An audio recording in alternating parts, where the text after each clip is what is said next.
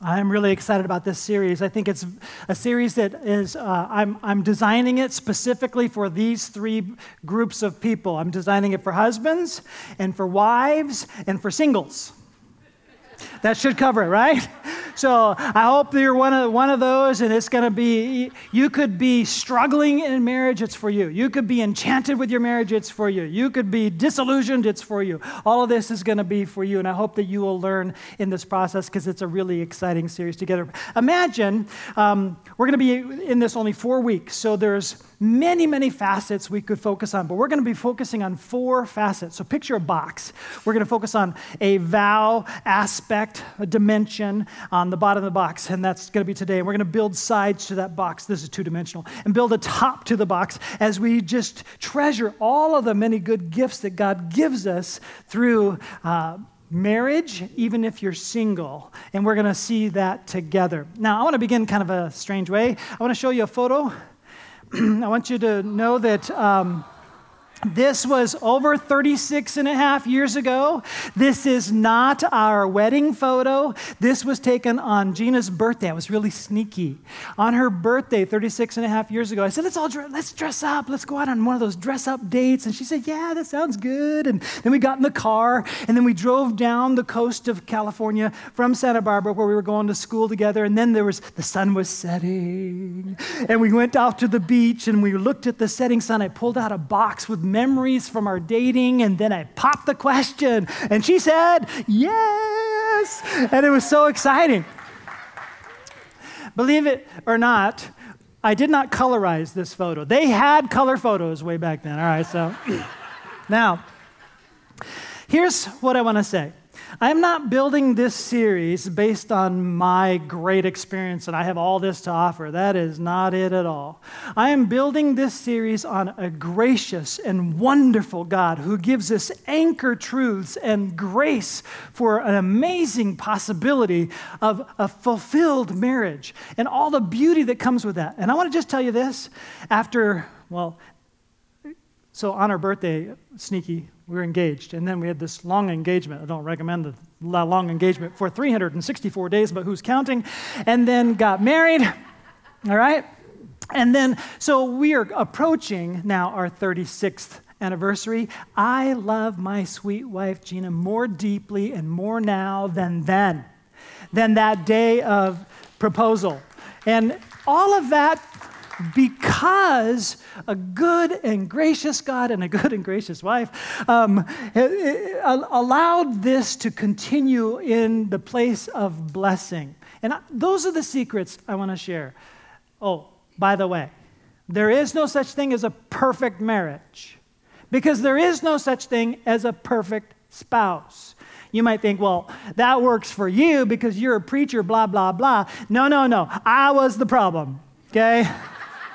And everybody has a next step because nobody has arrived. And so every marriage has a next step. And if you're in the middle of a struggle, be encouraged. Fight for your marriage. If I'm going to give you tools to rebuild, to be restored, to be encouraged, and God is going to get the glory. And so that's kind of just setting the tone a little bit. Today, the vow that we're looking at is the vow of priority. The vow of priority. If you were here at the beginning of the service, you heard that Jesus said the most important commandment is to love the Lord your God. That's the top priority. And then secondly, to love your neighbor as yourself. And we're going to see how those priorities kind of affect the whole thing about the vow. Here's where I'd like to begin. Number 1. Who is your number 1? I already kind of cheated and cued you. Who is your number 1? But here's the thing about our culture. We've been training our little princesses, and I have multiple princesses in grandchildren form right now.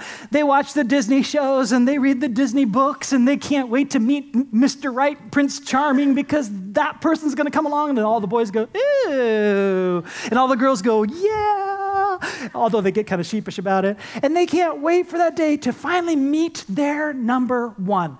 And the rest of the culture kind of complies, and romance novels and romance books and romantic songs all promote the idea that you're going to someday meet number 1 and fall in love, and it's all going to come together. And some of the language is, and I have this soulmate. who completes me. All right. I believe that's a myth. Okay? And even if I didn't believe that's a myth, I would never preach, look for that number one. Here's why.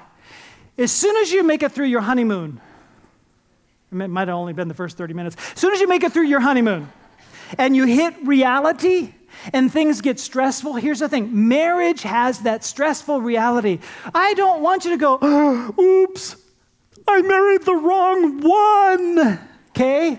And that's the temptation that hits every marriage if you think the way that it works is find the right one, and then it all comes together, and then you have eternal bliss, happily ever after. Here we go. Okay? It doesn't work like that. There's a lot more to it. Who is your number one? That isn't it. Here's one of the reasons why. A spouse that is idolized is ultimately demonized. Let me explain. If your spouse is the one that you are placing as number one, you have just made an idol of your spouse because only God can be your number one. We have not been designed to be so satisfied in every way by any other person. That's way too much to put on somebody, and yet we try. Only our Maker can fully satisfy our needs, not our mate. Don't put that on your mate. It's like, I have a Grand Canyon of needs, please fill me. Get away, right? That doesn't work. It doesn't, and then so, but we still think, I found the one. It's so great. He's so easygoing and laid back and really helps me because I'm so driven, and he kind of helps me kind of relax. And then you get married. And then he's at the couch watching football. And you go, all he does is watch football. He won't mow the lawn. Wait a minute. So which is it? You thought it was so wonderful that he's so laid back, easygoing, and then you get married and you think, I hate him. He's so laid back and easygoing. You just demonize the idol, right? Flip it around. She's so amazing. She's so organized. She's so motivated. And then you get married. I can't stand her. She keeps telling me what to do and how to fix it and right? So we see this thing that we idolize. It works until it doesn't work, and then we demonize the idol. That's a problem. And the problem all starts with placing them in the number one spot. A picture is worth 1,000 words, and so we're going to begin there. This is a picture of marriage as it ought to be. Now, I'm going to do some digital magic, okay? And it's delayed, so here we go. It's catching up to me. All right. Have you ever noticed that husbands and wives are different? Oh, you have. Just in case you didn't chuckle and you didn't notice that, look again. All right? Husbands and wives are different. When you get married, you've made a vow before God in front of witnesses and promises, and now God is actually part of this thing in a godly marriage. He designed it, and he wants to be a part of it. Now, if you are looking at each other's differences and you experience some friction, that's normal. I even think it's by design. The differences are there. It creates some friction. That dynamic helps us to grow. Just by way of illustration, you get this one for free because the other services didn't get it, and I'm running out of time, so I got to talk really fast. If you're on a car on ice, you don't go anywhere because of no friction, right? Zzz. Friction is what is a dynamic where you can grow in it. So I'm going to just talk this through. Usually, when I want a mate to fulfill all my needs, I focus on the mate's character flaws, how she's not doing this. And I need this and I need that. Do you notice my focus? Your character deficiency, my needs. Focus, right? And it goes flip-flop, back and forth. Wait a minute, you're not that, and I'm okay? You fill in the words because you've had these crazy cycles. You know how this works. I've been through it a million times. And this picture says, you're doing it wrong. Don't focus on each other that way. It'll never work. Focus on God. And then when you do, instead of focusing on that person meeting your needs, focus on God meeting your needs, and then you can serve the other person's needs. It flips it completely upside down. Here's what God does. He gives us the grace and his power and his spirit, and then he fills you with love, joy, and peace. This is a fruit of the Spirit now. which enables you to be patient, which is a forbearance for other people's faults. Then you have gentleness, faithfulness, kindness, goodness, self-control that come out of your life. You're able to bless the other person because you're looking to God for your character flaws and trying to figure out how to serve her needs. Okay? That's beautiful. What happens then is the friction lines grow smoother and smoother and smoother as you're growing individually closer to God. That friction diminishes, and the distance you feel between each other gets smaller. It's a glorious paradigm that God put in his design on purpose. You don't get very far before you see some of the elements of this in the revelation that comes from God. So Genesis 1, here's what we read. Then God said, let us make mankind in our image. Oh, that's weird. God, singular? No, it's actually a plural word. Let us make mankind in our image. Okay, so this is God the Father, God the Son, God the Holy Spirit, who is a unity, one, but a plurality relationship. Now we're going to create a unity in plurality as a reflection of who we are. So God created mankind in his own image. In the image of God, he created them, male and female. He created them. So we're going to start with this interesting quote. I hope you enjoy it. I believe it's true. Isn't it crazy that we can be crazy about each other and yet drive each other crazy? Okay, that's true for me. And it's just like, oh, wow, that is so true. I love her more than ever, but I don't fully get her. Now, I want to go into that a little bit, okay? Here's what I think is happening. Now, I totally believe that individuals are created to reflect who God is as well, and you can be fulfilled in that reflection. Don't feel like you're a half person if you're single and never going to get married, okay? But in marriage, there's a reflection of God's multifaceted dimension of who he is that's embedded into my wife, Gina, that's not embedded in the same way in my life. Here's a little snapshot. My kids love their dad, but they have no idea why. They love their dad because their mom coaches me. I'm like, I would be relationally, if I didn't have a coach. Here's why. Gina's been embedded with the nurturing characteristics of God the Father, the Son, and the Spirit. Nurture, and family is like built into the fabric of her identity. Not me, man. I'm warrior, conqueror, workman. I'm expanding my kingdom. I will provide for you. And then, stop crying. You need to become a worker. She goes, come alongside and hug him. Oh, need a hug? That's Gina. Not me. Not built in. So she coaches. My kids love me for it. Don't tell them. It's all Gina. See, in the Bible, it says that I'm the head of the household. I have become so convinced that really, if that's true, Gina is the heart of our household. And she's coaching me on it. Okay, see? So I have these positive characteristics that she can learn from. I don't know what they are yet, and that's not for me to tell. She could tell you about it, but I don't. And I am telling you about her positive characteristics that help me. Together, we're able to reflect the glory of God more beautifully than alone. And God designed that it should work that way. Point number 2, marriage reflects God. Now let's jump into what Paul has to say about this. And this gets weird, I'll just warn you, but let's start here.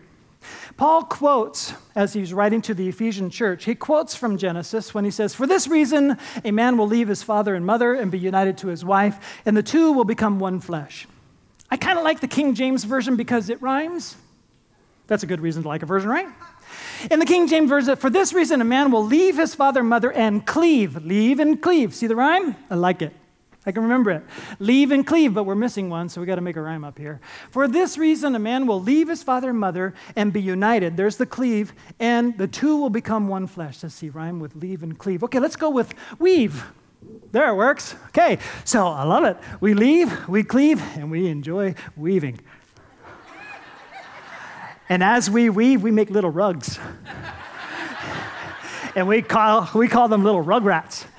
Oh, this marriage bed thing is phenomenal. You've designed some joy here, God. I like it. All right, now I get a little red talking about this stuff, so sorry. And that's why I create these things that are sort of distancing from other words where children are in the room.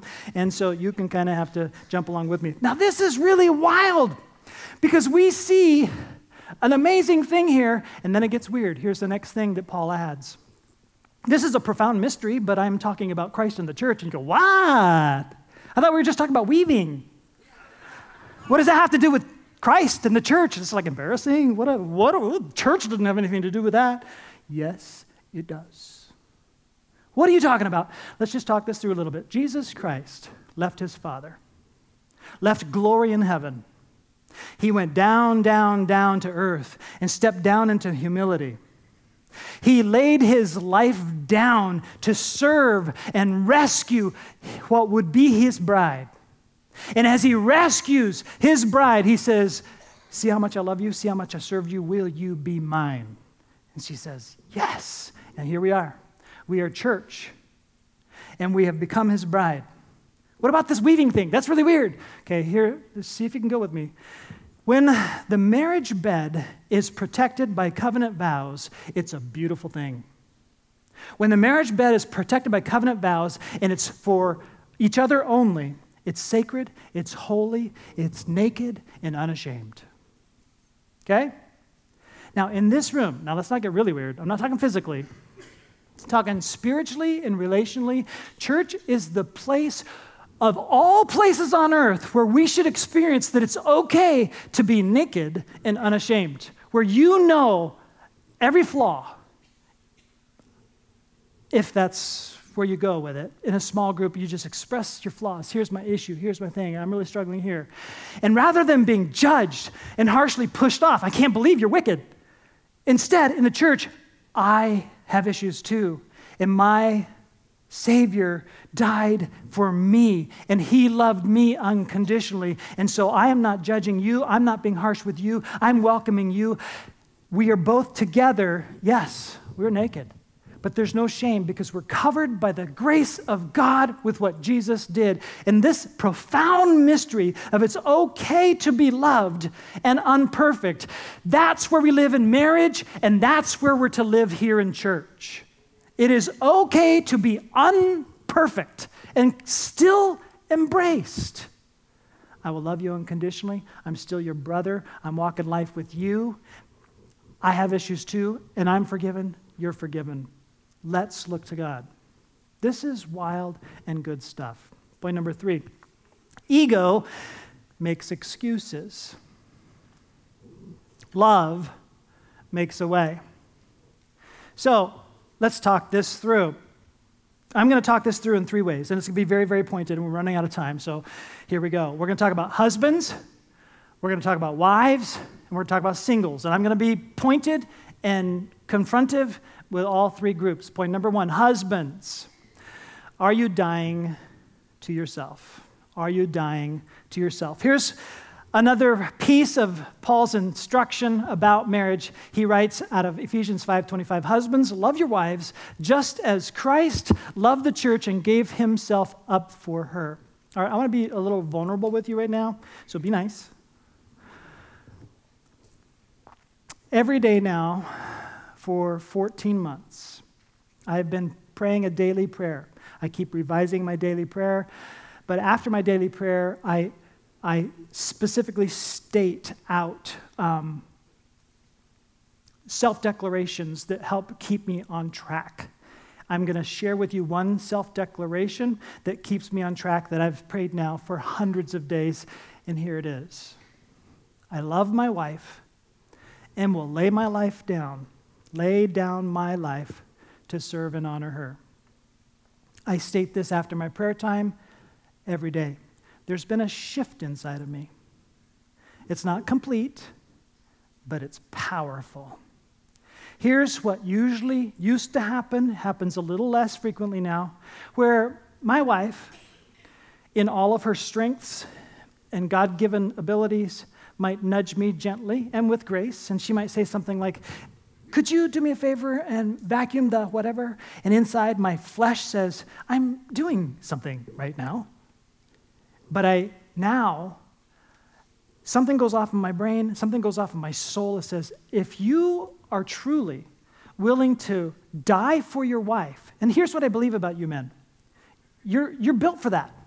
If an intruder comes into your house, you are a protector, you are a warrior. You go in your boxer shorts and a baseball bat, take out a guy with a gun. It doesn't matter. They're not coming to my wife. I've got you, dude. Boom. So hey, I died for her. That's the way I'm built. But I have trouble vacuuming for her.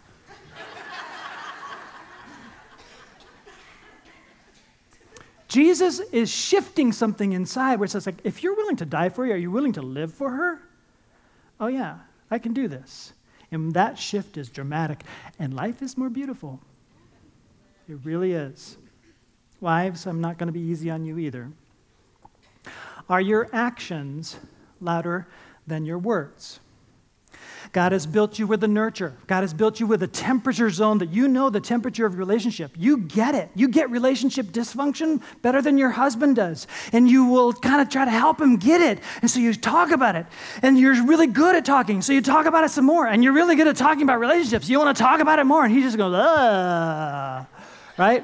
Talk. Let me give you some ancient advice that comes from the Apostle Peter. Peter wrote it. 1 Peter chapter 3, verses 1 through 2. Wives, in the same way submit yourselves to your own husbands, so that if any of them do not believe the word, this works if you're married to an unbeliever. Let's say you became a Christian. Your husband hasn't yet. This is your strategy. By the way, it works with believers as well. If any of them do not believe the word, they may be won over without words by the behavior of their wives when they see the purity and reverence of your lives. There's a way to win them over by living it out. That sweet grace is so great, they want it too. Now, I know that I've said that, but you're still really good at words, so let me coach you in your words. Here's what you don't do. If you want to destroy your relationship quickly, talk about your husband's flaws to others. If you want to destroy them really quickly, talk about your husband's flaws in front of his peers. If you want to do something amazing with your words, look for a hint of a possible shiny spot on his armor. I mean, we're talking about your knight in shining armor.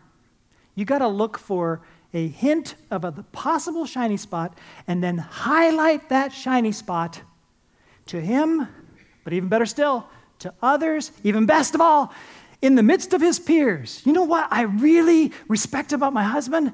He blah, blah, blah, blah, blah. You know what he does? He just goes, whoa, I have a shiny spot? I'm going to buff that, and I'm going to make it bigger. And he starts shining other areas. Here's why. Ladies, you have been designed to blossom under the unconditional love expressions of your husband. If he will love you unconditionally, you just bloom. You feel loved if he loves you unconditionally. He is not designed that way. He's designed to shine when he starts to feel respect. And when you give unconditional respect, he'll begin to buff and buff and buff and buff. Areas that were tarnished before, he'll start to want to shine and become your knight in shining armor because you are bringing that out in him. We are designed to respond to that. We want to be your knight in shining armor. Treat us that way, and we will be that way.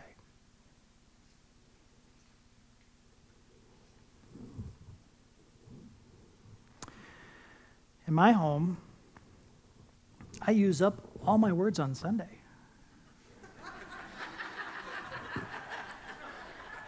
That has its challenges. So there's all kinds of sides to this. Singles, here's my recommendation to you, and it's pointed. Singles, are you becoming the person you are looking for is looking for? Let me say that again. Singles, are you becoming the person you are looking for is looking for? What does that mean? Let's just go in a story, and this is actually a true story, but I'm protecting the names and the innocent and the not innocent. A gal grew up in church. She goes off to college. She walks away from faith. She starts to become the party girl. The party girl starts to have multiple relationships, doesn't care about what people think, not sure that God is real. But then in the process of kind of destroying her life, and she doesn't think she's destroying it, she's having a grand time, she meets a guy that she thinks, wow, I would really love to have a relationship with this guy. She discovers this guy loves God. This guy wants to honor God. He has a great job. This guy's character is all put together. That's the kind of guy she would like to marry. She tells her mother about it. Her mother isn't very gentle, but she's extremely kind. And she says, honey, why would a guy like that have any interest in a girl like you? Have you ever noticed that wonderful people are only attracted to somebody that is also as wonderful? Have you ever noticed that godly people are looking for godly people?